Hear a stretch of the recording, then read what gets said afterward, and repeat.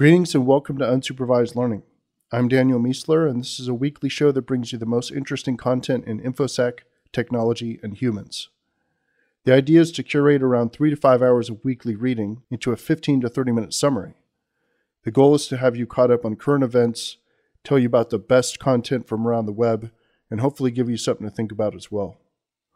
You can get the companion newsletter with all the show notes and links at danielmiesler.com/newsletter. All right, welcome to episode 63. As usual, we'll start off with the news. We'll do ideas from throughout the week.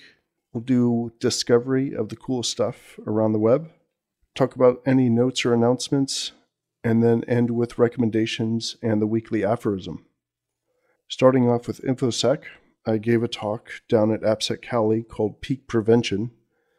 I think the presentation was actually crap until about halfway through, but the idea is pretty cool, and I posted a link to the slides in the newsletter.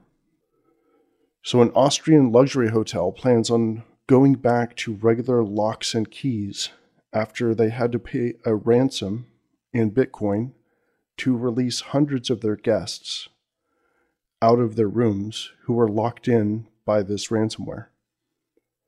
And this is basically one of the top hotels in all of Europe.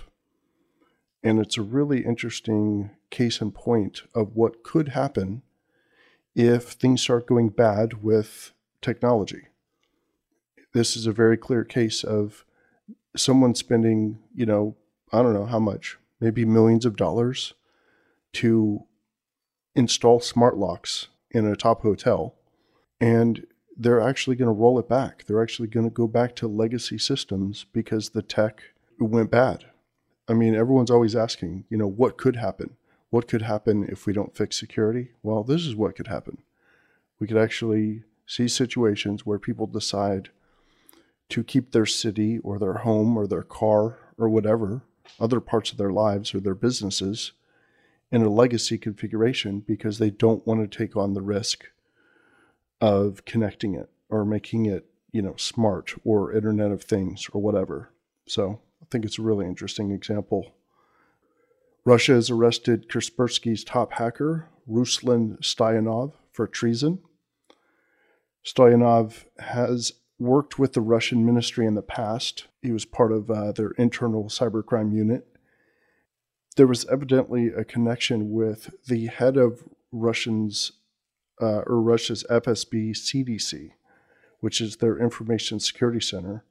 The guy's name is Sergei Mikhailov, was basically arrested at the same time, and they're accused of working together and receiving money to help foreign governments. So the details aren't super clear on this, but it looks like they were kind of a team of some sort, and they were making money reporting information about certain Russian campaigns or officials. And that's not the kind of stuff that Russia likes to be putting up with. Sorry about that.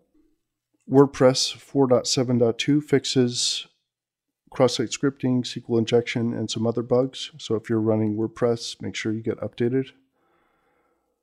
Trump has evidently continued to use a very insecure Android phone. And when I say insecure, I don't just mean Android. I also mean that it's a very old version of Android and not easy to update. Probably isn't updated. Bruce Schneier had a comment about it, basically saying, what about activating the microphone or doing other types of surveillance, which is kind of the biggest type of threat that you could think of. The U.S. House of Representatives has introduced a bill called the Security and Privacy in Your Car Study Act. I feel like they could have made a better name. The short version is SpyCar, to get experts to devise standards for new vehicles, including firewalls and other types of segmentation. Good to see some sort of progress there. Google's evidently so concerned about HTTPS security that they're building their own CA for all of Alphabet. Former Mozilla employee Robert O'Callaghan says you shouldn't be running any AV on a Windows system other than Windows Defender, and sort of gives all kinds of examples and reasons for this. Most importantly, or what I took away from it, is that AV software digs into a system. It's kind of like a rootkit in some kind of ways. And when you have a secure browser, you also have some deep hooks as well.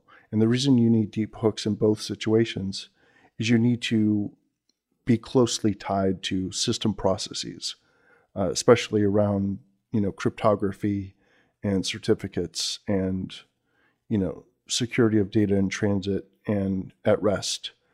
And when you have multiple systems like that on the same OS, they can fight and interrupt each other and confuse each other and ultimately become so complex as to become insecure. And what this is basically saying is that Windows is doing this fairly well now with Windows 10 and with Defender, and that when you add additional AV software, you're actually making things worse rather than making them better. I've always sort of thought that way in terms of finding the best and using that. I think the days of just stacking multiple technologies on top of each other, especially when they're similar technologies, has passed, 5-10 years ago. And it's best to just use the built-in default, especially when you're talking about AV that isn't super effective anyway. Might as well just go with the default, especially when you have such a good situation as Windows 10 and Defender, which, like I said, they're AV and they're still not great, but it's probably best just to use that and not stack multiple things on top. Facebook is now supporting YubiKey and other hardware-based 2FA solutions. Very few people are targets to such a degree that they might have their token stolen, right? So it's not an attack that scales very well. So using this type of physical access token is a great way to increase security quite a bit. Uber paid a $9,000 bounty to a researcher who found a bug in Code 42's anti-ransomware software. And they paid the money because basically they're one of their customers. Uber was one of their customers. And Code 42 didn't actually have a bug bounty, so they decided to pay them the money anyway, which I thought was pretty cool. Tavis Ormonde of Google's Project Zero said that the only way you can get around the patch for last week's Cisco WebEx extension flaw is if there was XSS on the website. And then right after that, he went and found XSS on the website. So that wasn't good. In both cases, though, he said that after giving the information to Cisco, they fixed it very quickly, and he said he was pretty impressed with that. Most companies are still paying the ransom to get their data back. Not surprising. I think most companies are in a situation where if they lose all their data or a significant portion of it, they might just go out of business. So that's why it's such a lucrative way to make money as an attacker. There's a new phone scam called Can You Hear Me that works by asking if you can hear them. So basically they call up, they give you a pitch, and while they're in the middle of the pitch, they say, "Can you hear me?" And you say yes. They record that, and then they use it to basically fake that you said yes to accepting the terms and conditions or accepting a purchase of whatever product that they have. So the idea is you don't want to be saying yes into a phone when you're talking to a telemarketer. I find this interesting because this is the type of thing you can apply to lots of different stuff later on, right? Imagine that, how hard is it to get you saying yes, right? Especially with this new, like Adobe voice editing technology stuff that I talked about in a couple episodes ago. They basically have it where they can record you phonetically for a certain amount of time, and then they could make you say anything with an actual editor. They could just type the sentence they want you to say, and you actually say it. it says it in your voice. So how hard ultimately will it be, especially around physical proximity, to get people to make you say things and actually forge your voice? I think this really means that, voice authentication is pretty decent right now, or, it's at least a significant factor. It can help. But as time goes on, it gets easier and easier to forge voice. It's going to have to be one of, 100 different factors, and not a strong one just stand alone by itself. All right, technology news. Microsoft absolutely crushed its quarterly earnings, largely based on strong growth in its cloud business. Stock is up over 23% over the last 12 months. They're just doing an amazing job over there. Facebook has hired away Hugo Barra from Xiaomi to become their head of VR. So the expectation is he'll end up working on some VR stuff, and hardware-based platform to do VR. I think they need a hardware platform because mobile is going to be driven by the personal assistant. And if Facebook is beholden to Android and Apple to be, to interact with the operating system through the personal assistant, I think they're going to be severely limited. And they don't want to become, Amazon with the Fire sort of situation where it just fizzled. I think, I don't know how they're going to manage this, but they really need their own mobile platform, I think, to maximize their penetration and usefulness.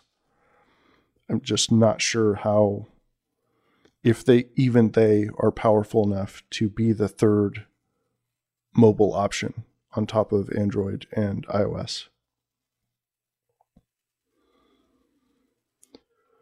Oracle has doubled its license fees on AWS. That's interesting and bound to change some incentive structures when it comes to purchasing. Apple is rolling out its new file system, APFS, in iOS 10.3. It's a file system optimized for flash and SSD storage.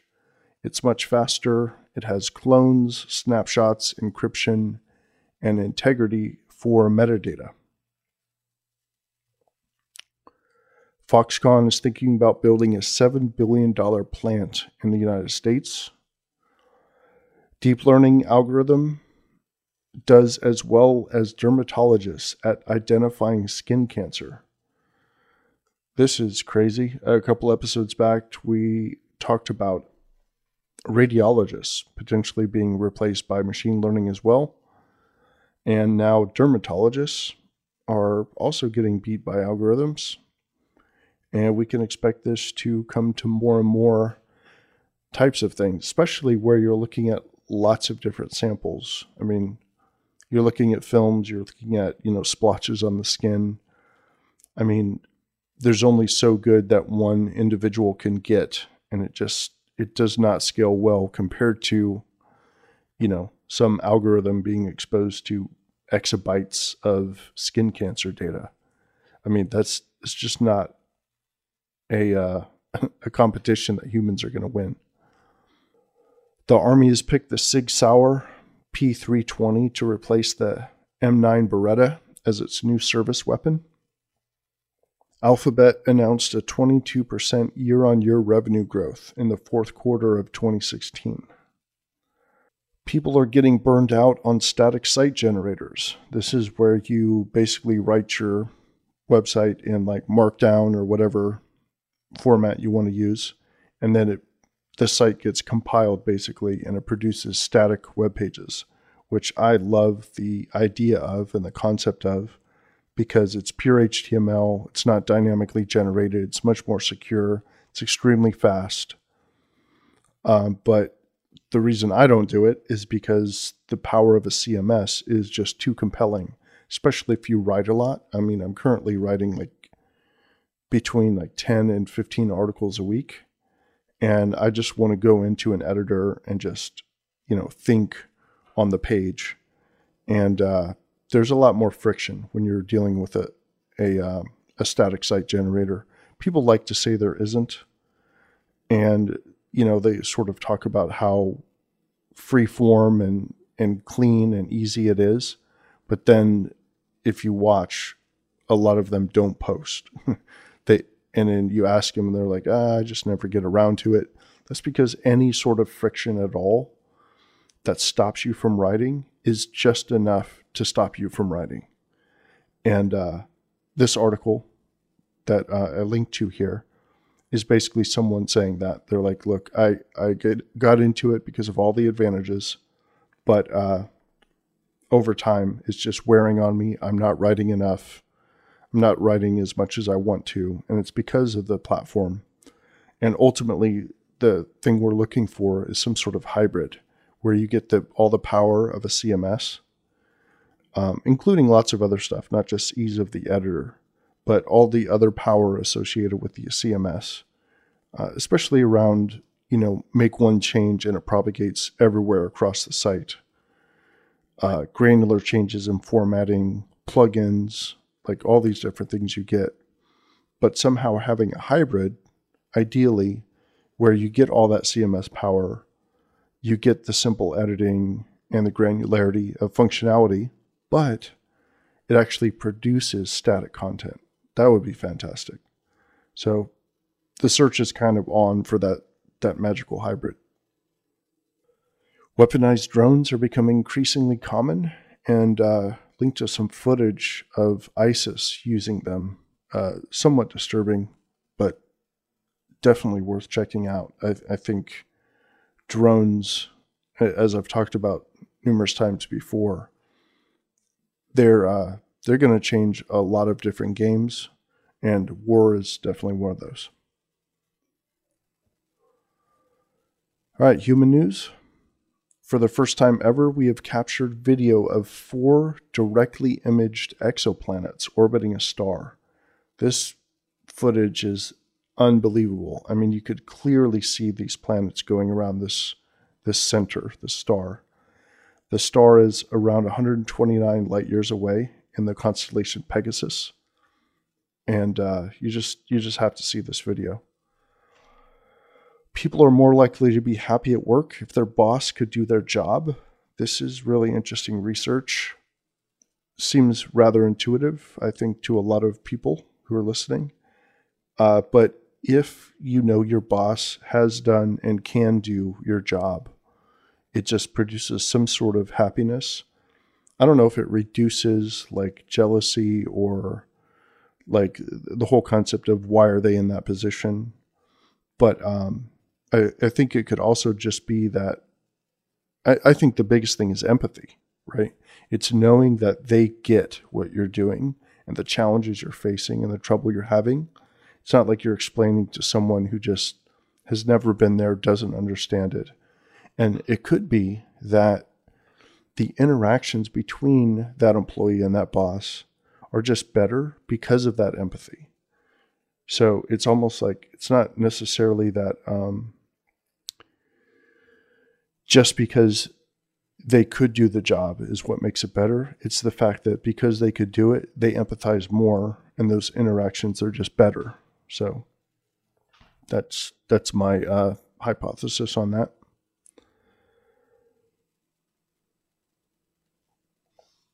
Facebook and Google are adjusting their algorithms to combat the fake news problem. That's good progress. Got an article here. You might want to check email less often. There's a piece of research there that talks about how much benefit you get from doing that. 85% of humanity lives under a corrupt government. It's not good news. It is enlightening, though, especially after I just read this book, The Dictator's Handbook. Just finished it, and talks a lot about dictatorships and corruption, that sort of thing. But 85%, really interesting. Only 15%, according to this metric, are actually living in a fairly decent government. Paralyzed man regains use of limbs after injection of stem cells. Stem cell technology continues to just really shine for me. I think it's very, very promising stuff. Researchers have confirmed the efficacy of some performance-enhancing drugs for chess, and they actually gave the percentages of improvement that you got from using various drugs of this type. One of them was actually caffeine, and I think the number for that was 9% improvement. My first thought was, who is not using caffeine when they play chess, especially at a competitive level? I would be all jacked up. I'm sure there's a diminishing return at some point. You start making mistakes, but it seems like caffeine is just magic. Just add it to anything. And water is becoming increasingly expensive in a number of areas in the U.S. We're talking about like a 40% rise in water bills. And they're talking about particular areas like urban areas, the South in particular, and just prices going up massively. And this could really be an issue for people who have trouble affording just regular things, right? If water itself starts going up, it could be a big problem. All right, Ideas wrote a piece called The Future of Education. Don't want to go super deep into it, but the idea was that all the different components of education, such as high quality presentations, hands-on training, and then testing and validation and certification, will all sort of break into their pieces, their individual components, kind of like a prism with light shining through it, right? It's white light, it goes through, it separates into its colors. I think what's happening with technology is the education is going in one part of the prism, and out the other side is coming those discrete pieces, right? You have awesome presentations online. You have these, top-end universities putting out the best professors talking about the particular topic. And you could watch them for free. And there's just so much free content out there from the best possible teachers. So that's one piece, is the presentation. Then we're going to have like physical, local workshops where you go and build things using these ideas and concepts. Then you're going to have certification locations, which won't necessarily be colleges. It'll be like a certification org. It'll be like ISC Squared or SANS or whoever, or maybe some college board or whatever.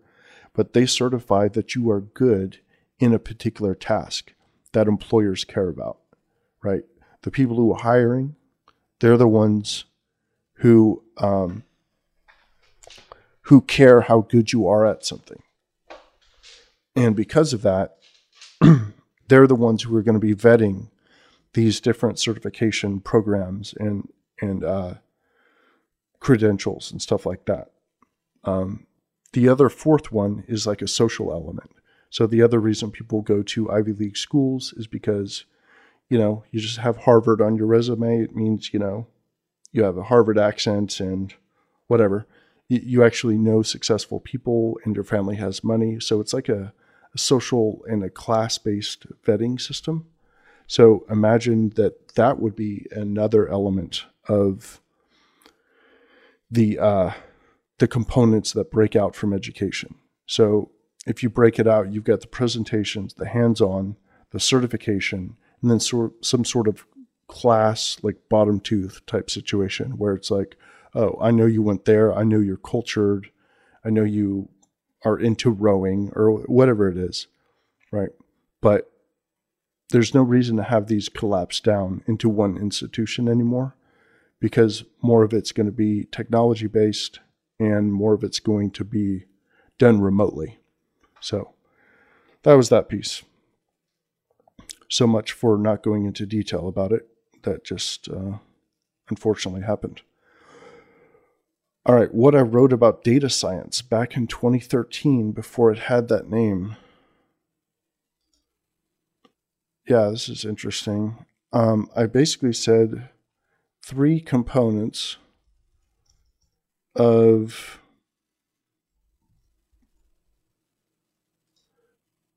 I called it three-phased information processing, the IT meta skill. And I wrote this in the very beginning of 2013, so like almost 2012. And I put harvest, manipulate, present. And harvest was programming, APIs, and research. Manipulate was statistics and probability and general maths. And present was UI, UX, design, and communication.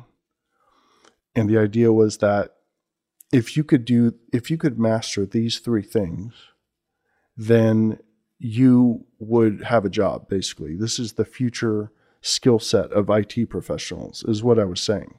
Now, nowhere in here did I say data science or anything like that, because this is before big data or any of that. But I was reading some big data stuff and data science stuff, and I realized that it still broke down into these components conceptually. And I went and found the post and just thought it was interesting that was thinking about it early on. Didn't quite capture all the different, aspects of each of those three, but I still agree with these three basic buckets. The rules for rulers. This is a fantastic 20-minute summary of the concepts talked about in the Dictator's Handbook. And I've got the link here. It's a YouTube video. It's 20 minutes, but it basically summarizes almost the whole book. And it's done in a very, how they do with like the animation that sort of walks you through the different pieces. Definitely worth checking out. And why open plan work areas don't work. This is not my piece, is someone else wrote this, and thought it was really good information. I think the title of it was like, Why I Only Work Remotely. And it focused on results only work areas or something like that. So it was an interesting piece. It's kind of like the rubber band, right? You have everyone was kind of individual. Then we had this massive open workspace push. And now everyone's realizing through the research that it's super annoying, and everyone's using headphones to try and counteract it. So I imagine the next version of buildings, there will be more segmentation and cubicles and other types of isolation to maximize productivity. I'm surprised there weren't better studies to show productivity improvements or decreases. I'm not sure how they figured out that, or how they didn't figure out that being annoyed and interrupted constantly throughout the workday interrupts flow and ultimately affects productivity. I think they focus so much on the social elements, but the problem is if you're completely isolated and you add a little bit of social, it helps. And if you're completely social and you add isolation, it helps, right? So you just have to manage that balance.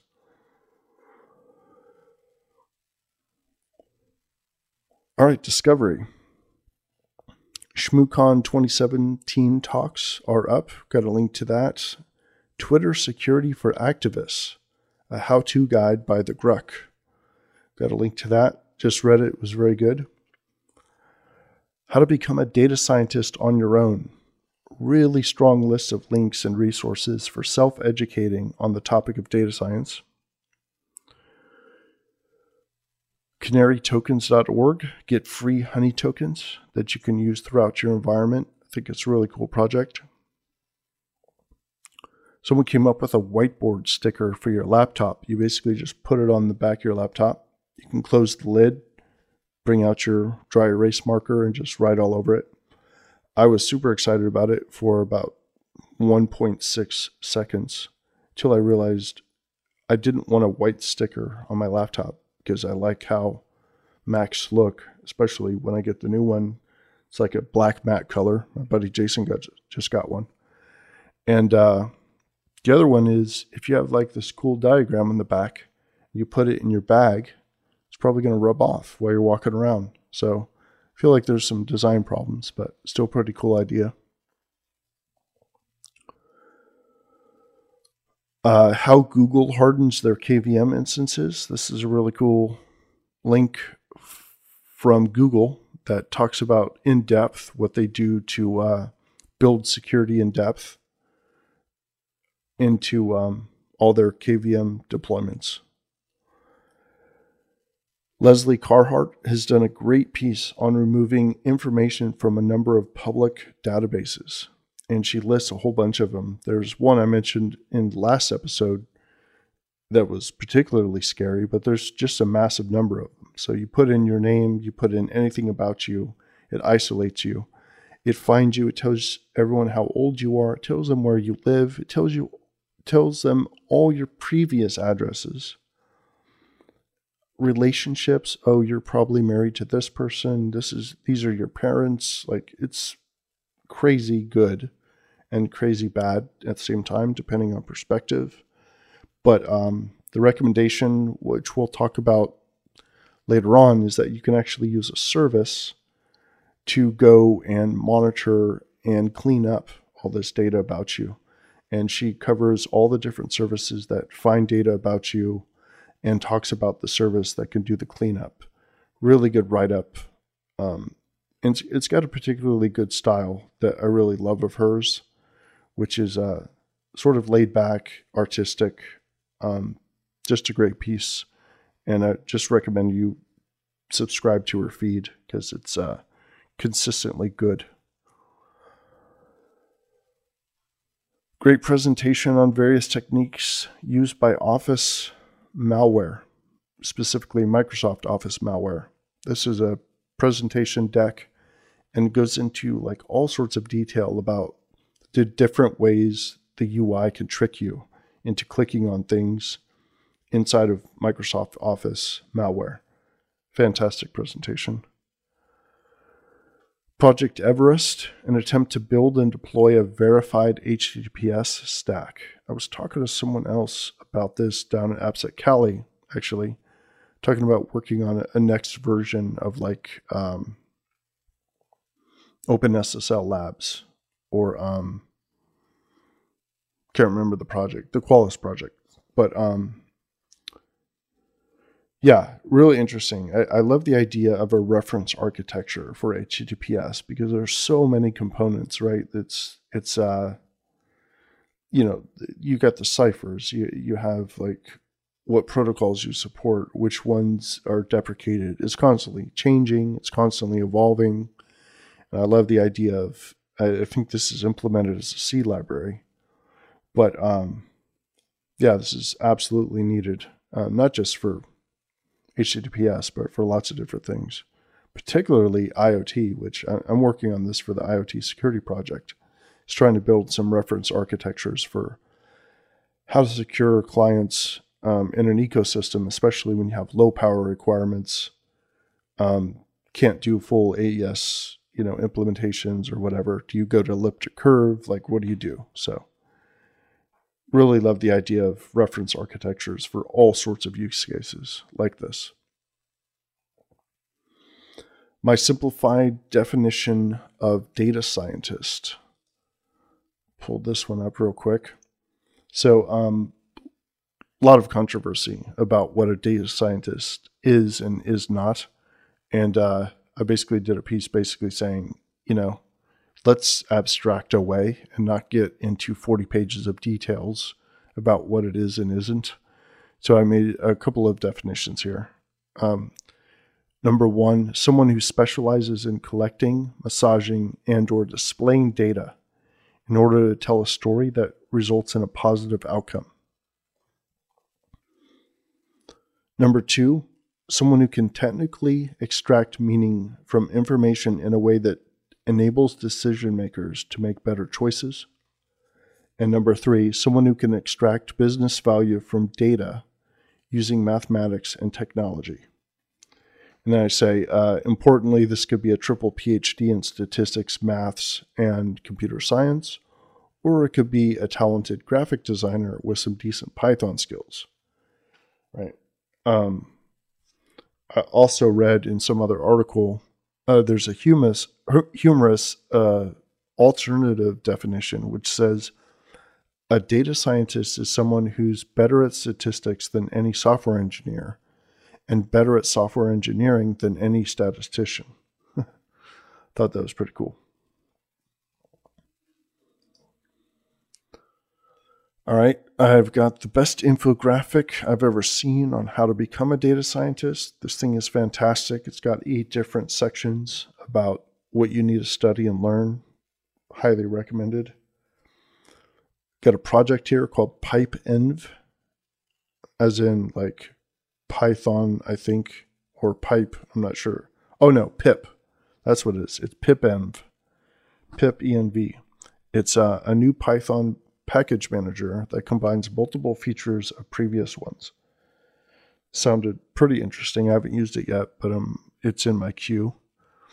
Ares is a phishing toolkit for red teams and pen testers.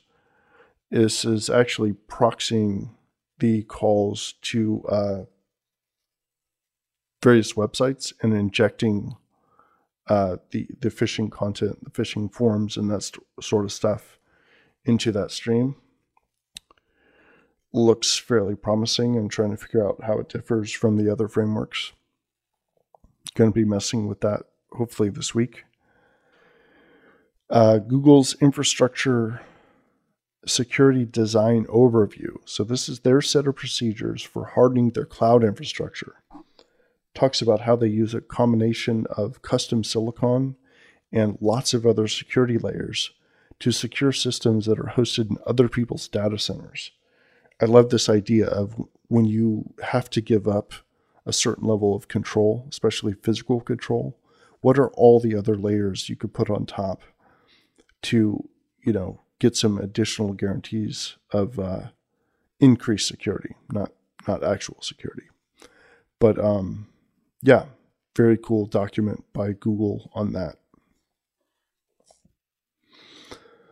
All right, some notes. I'll be at the Enigma conference in Oakland this week. This is a very cool InfoSec conference. I'm super excited about it. It's a single track conference with very short talk times, which I love that combination. I think talks are way too long, and I hate having multiple tracks. I think if we could just get giant auditoriums and have people do 10 to 20-minute talks, I think it would massively improve how much really good content we were able to consume in a conference. I hope more people use this model. But anyway, I'll be there this week in Oakland at that InfoSec conference. And if you are in the area or are even going to the conference, let's link up. You can find me on the Twitters. There was a ton of interest down at AppSec Cali.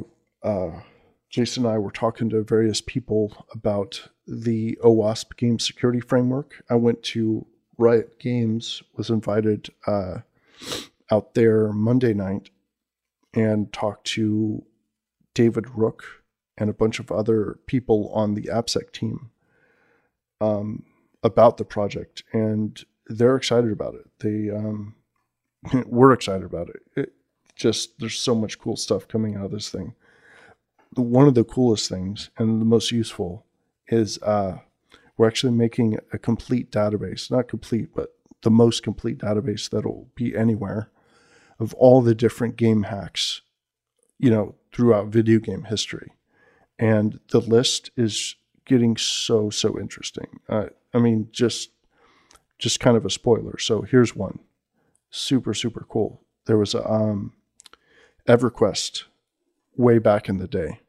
It turns out if you sniffed the TCP/IP stream, you would not only see your location, but you would see the location of all the different items in the game, right? So this is crazy. So you would see where everyone is, and you could just go and attack them or do whatever. Just think information is power, right? Well, the game people themselves, the admins, the developers, they decided, okay, fine. we want to detect people who are using this cheat. So they inject the stream with false tokens, like whatever, pink unicorns or whatever. And if you got into chat and asked where the pink unicorn was or anything about it, you were insta-banned. So it's like vulnerability, attack, countermeasure. So interesting. And there's just tons of examples like this. I mean, we already have like dozens of things that we're looking to put in there, and we're just going to keep adding to the list. And of course, it's going to be open. So we're thinking about doing a Google spreadsheet form so people can actually submit other vulns we haven't thought of or didn't remember or have never seen or whatever. But it's going to be a super sick project. The other piece that I talked about before that I really love is I'm trying to build a semantic structure for describing the vulns, right? So you could build an English sentence with the syntax of this person attacked this surface area in order to achieve this goal, which took advantage of this vulnerability, which resulted in this negative outcome for the game. And you could just drag and drop these abuse cases and these examples into those open slots to form a sentence. So you can explain to anyone, whether it's a fellow pen tester or a gamer who, doesn't want that game to be bad, or to the developer who's thinking about building a game. You combine that with the list of examples, and we think it's going to really help gaming security and security of lots of different things. But yeah, super excited about that. And it was cool to see a lot of enthusiasm from the Riot folks and some other folks down there at AppSec Cali about it. So expect to hear more about that from us. All right, every week I'm going to put out a different message here about why you should read my new book on IoT. This week you should read it because it's only available in Kindle, and Kindle books are virtually weightless. So that's a major benefit. Definitely. I just finished The Dictator's Handbook, Why Bad Behavior is Almost Always Good Politics. It was a spectacular book. I learned so much about the world from it, just like the previous book I read, which was Naked Economics by Charles Whelan. My models of how just things work at a global scale has been massively updated by these two books. Definitely recommend it. Got a link to it here in the newsletter. And I'm currently reading Lexicon because given current events, I need some fiction. And recommendations.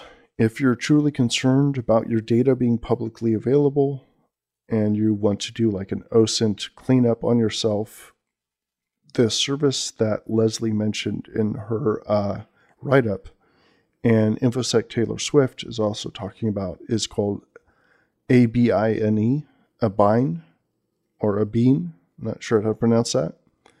But it proactively looks at all these different services and cleans your data out of them. And it's just submitting delete requests on your behalf, basically. But the idea is that you can, of course, do this yourself for whatever services you know about.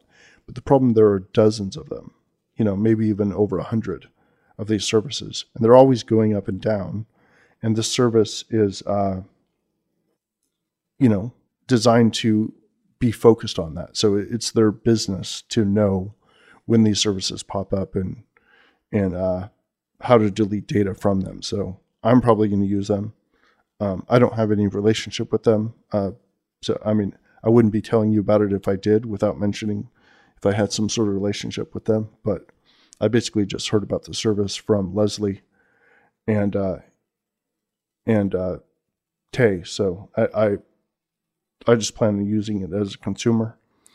It looked fairly cheap, so it didn't seem like it would be too expensive at all. But if you're worried about your OSINT footprint, I would definitely look into it. There's probably competitive services as well, right? But that's one that I've heard about from them. So the other recommendation, tell your family and friends, especially the more vulnerable or gullible ones, to watch out for the "can you hear me" scam. Sounds pretty nasty, and maybe just send an email out. I mean, it's almost like we need a broadcast service for our vulnerable types that just says, hey, watch out for this, don't do this. And the aphorism for the week: reality is that which, when you stop believing in it, doesn't go away. Philip K. Dick. Reality is that which, when you stop believing in it, doesn't go away. Philip K. Dick. That is it for this episode, and I'll see you next week.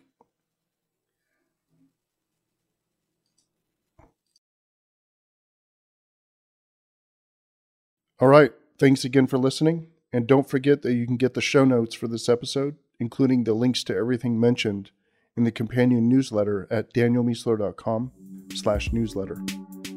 And if you like the show, please share it with a friend or on social media. I'll see you next time.